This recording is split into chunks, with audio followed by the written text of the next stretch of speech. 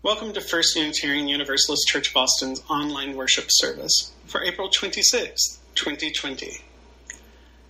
Ours is a spirited spiritual community dedicated to a free and responsible search for truth, meaning, and beauty. I'm Bear Kalesqua, Religious Education Chaplain and Director of Communications for First UU Austin. We know that so many are looking for some form of connection and community in this time of social distancing. Know that you, all of you, are welcome here, loved here, and celebrated here as you are. You're here along with many others in spiritual closeness right now, in this moment, whenever this moment happens for you. We sincerely hope to one day get to meet you face to face and greet you face to face and welcome you onto First UU's campus as a beloved guest. I would also like to take a moment and invite everyone to our virtual fellowship service after this service on Sunday morning at 11:45 on Zoom.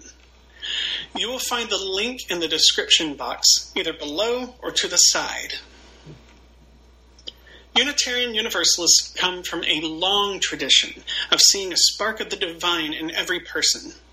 Let us connect our divine sparks now by either greeting one another in the comments or simply by feeling the deep heartstring connections between each and every one of us. One of our most important traditions is to light a chalice. At the beginning of every gathering, it's our outward symbol of the light within all of us. Let us say the words with which we light our chalice now. We light this chalice so that its flame may signify the spiritual strands of light that bind our hearts and souls with one another. Even while we must be physically apart, we bask in its warmth together.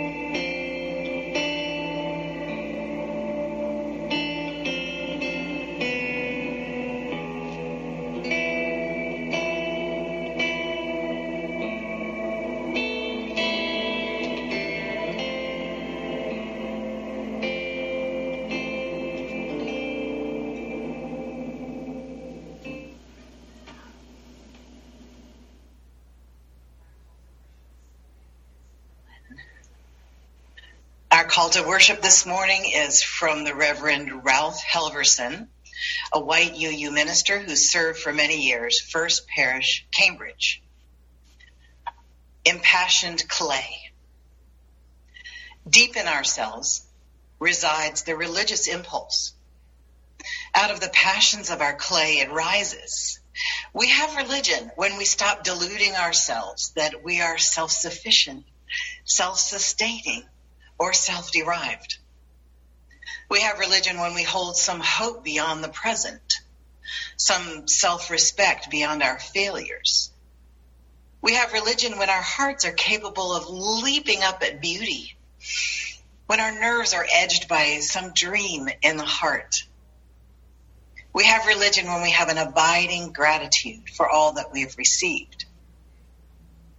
We have religion when we look upon people with all their failings and still find in them good. When we look beyond people to the grandeur in nature and to the purpose in our own heart. We have religion when we have done all that we can. And then in confidence, entrust ourselves to the life that is larger than ourselves.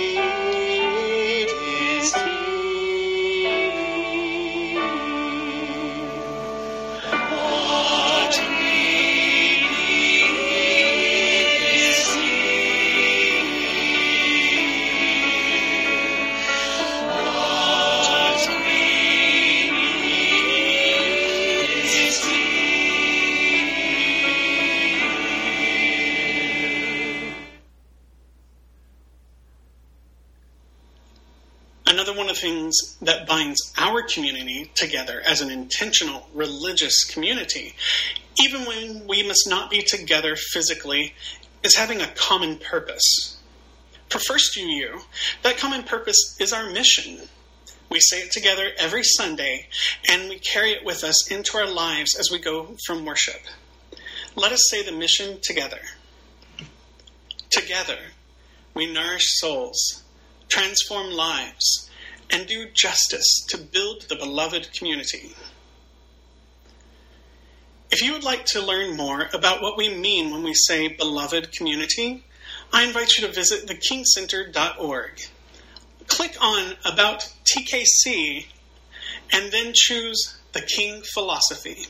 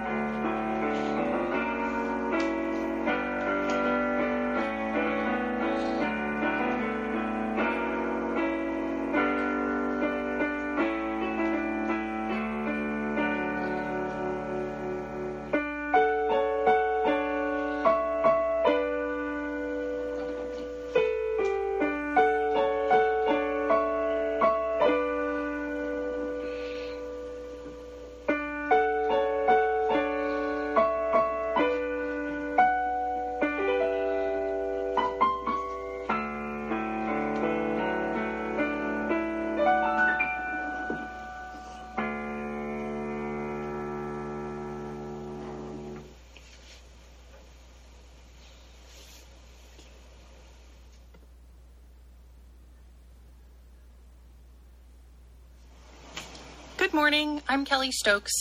I'm in the woods near my house, one of my favorite places that I wanted to share with you. One of my favorite things about it is a view down to Lake Austin that I want to show you now. Can you see the lake down there? I like knowing that the lake is still there, even though I can't swim in it right now. Even though I can't go out with my friends to the lake right now, I know I will again soon. I know that it will still be there for me. Today I have a book for you about wishes. I Wish You More by Amy Krauss Rosenthal and Tom Lichtenheld. I wish you more ups than downs. I wish you more give than take. I wish you more tippy toes than deep. I wish you more we than me. I wish you more hugs than Uggs. I wish you more woohoo than whoa. I wish you more will than hill. I wish you more can than not. I wish you more snowflakes than tongue. I wish you more pause than fast forward. I wish you more umbrella than rain. I wish you more bubbles than bath. I wish you more treasures than pockets. I wish you more stories than stars. I wish all of this for you because you are everything I could wish for and more. What will you wish for?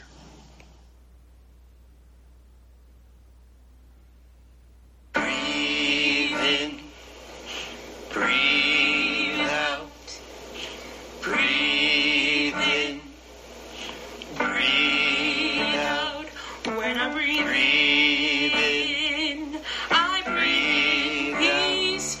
When I breathe out, I breathe out love. When I breathe in, I breathe peace. When I breathe out, I breathe out love. When I breathe in, I breathe peace. When I breathe out, I breathe out love. When I breathe in, I breathe peace. When I breathe out, I breathe out love.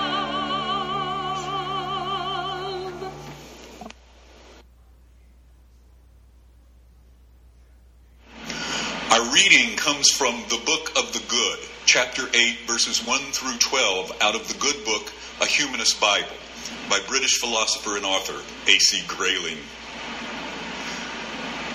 Shall we ask, by what commandments should we live? Or might we better ask each of ourselves, what kind of person should I be? The first question assumes that there is one right answer. The second assumes that there are many right answers. If we ask how to answer the second question, we are answered in yet other questions. What should you do when you see another suffering or in need, afraid or hungry? What causes are worthy? What world do you dream of where your child plays safely in the street? There are many such questions, some already their own answer, some unanswerable. But when all the answers to all the questions are summed together, no one hears less than this. Love well. Seek the good in all things. Harm no others. Think for yourself. Take responsibility. Respect nature. Do your utmost to be informed. Be kind. Be courageous. At least sincerely try. Add to these 10 injunctions this. O friends, let us always be true to ourselves and to do the best in things, so that we can always be true to one another.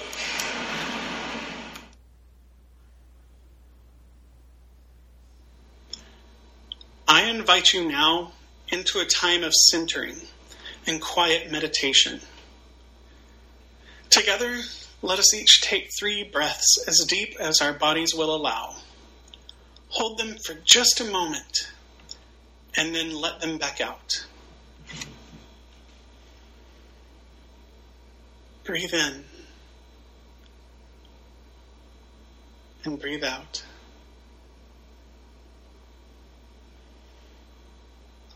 Breathe in and breathe out. One more. Breathe in and breathe out. As we breathe together, let us feel our community around us as they do the same. In the next few minutes, as the music plays, let us speak to God as we understand God, or let us listen to that quiet voice of our inner wisdom. Or simply, let us follow our breath as it enters and exits our bodies. In this coming quiet time, I invite you to light a candle if you so wish, maybe a candle of joy or of sorrow, of hope or peace or determination. If you're somewhere where you are unable to light a candle, there are virtual candle lightings online, such as gratefulness.org. There you can light a candle with millions of others and let that digital light shine into this world. Let us now breathe together as the music plays.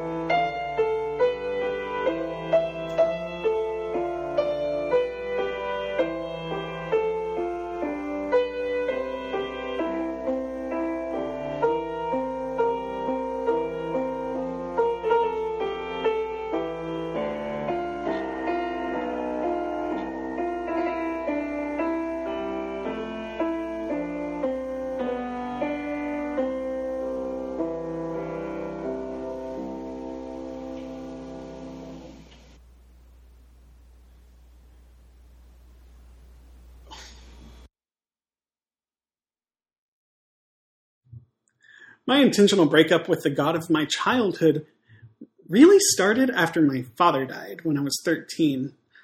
I had struggled so long with wanting to believe in some higher being that just didn't exist to me. I knew I wanted to be a chaplain as I became an adult.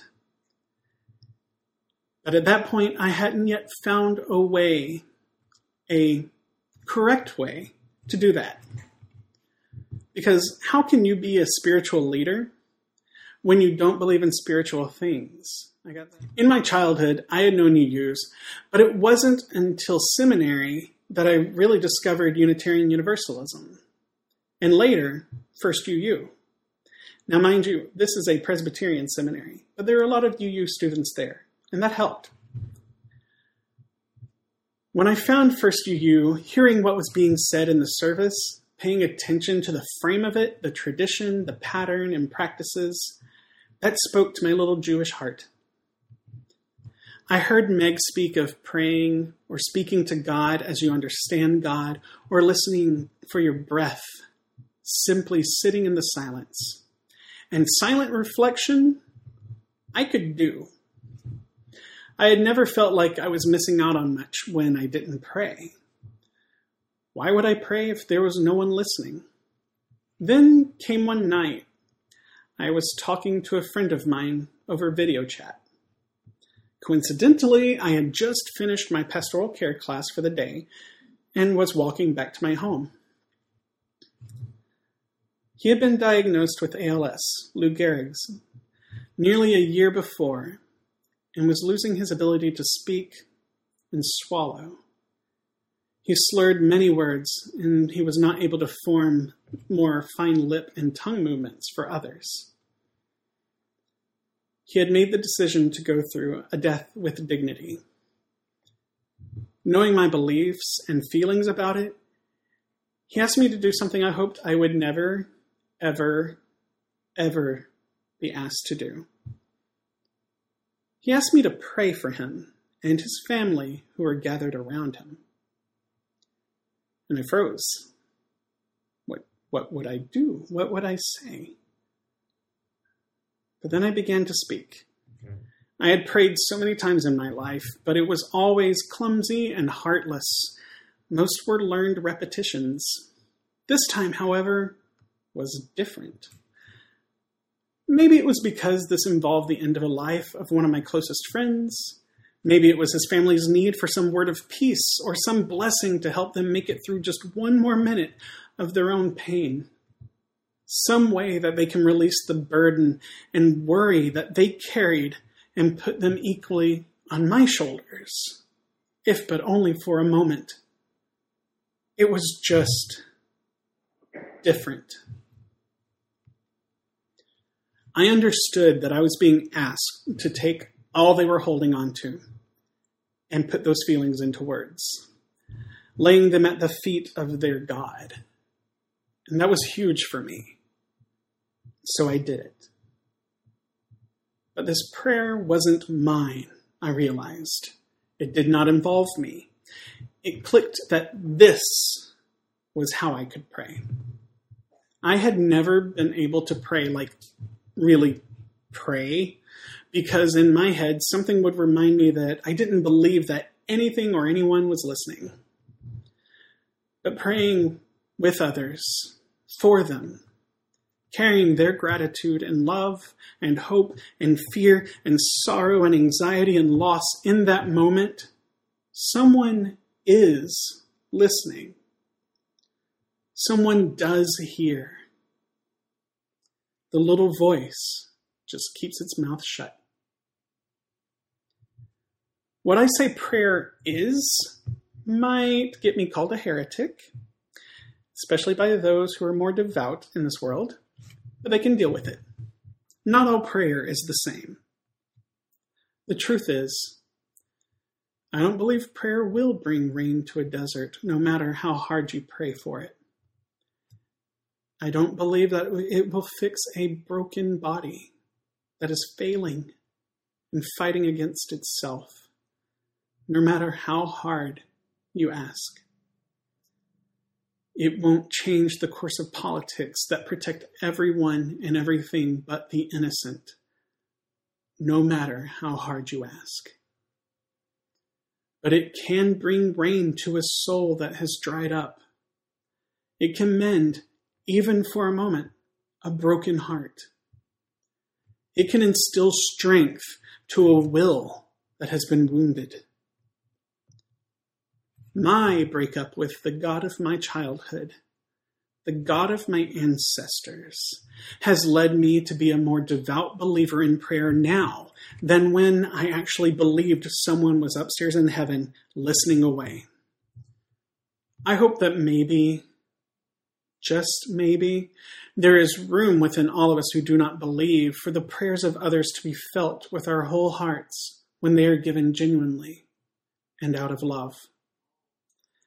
To not fight against it, to try to make it fit our own idea of what is or isn't God or faith. We won't try to force doubt into situations of other people's sureness. To let prayer just come into our lives and hear the call for change and for love and for humanity within it, for a soft heart. Let us have a soft heart and a strong will. I hope we can all learn something when others call upon the divine in the moments they are bereft, and also in the moments of pure, uninhibited joy. I am not a believer in anything beyond the ability of humans to care for one another. And for me, part of that comes through a bowed head and clasped hands, silent moments, or gentle words. I'm a humanist and a chaplain. I have learned that after all this time, my faith is not about what I believe. It's about what I do for others and myself. My faith says that praying is a gift that can sometimes lessen the pain of those who need it. And my faith tells me that being allowed to care for others where I am able is a gift I was entrusted to carry my whole life. Prayer isn't about calling out and hoping that God will hear it and respond. It is about being able to put to words the hurts that hide deep within your heart so that others may help support you and fulfill your needs. And to that I say, Amen. Let us now extinguish the chalice, saying the words together as we do so.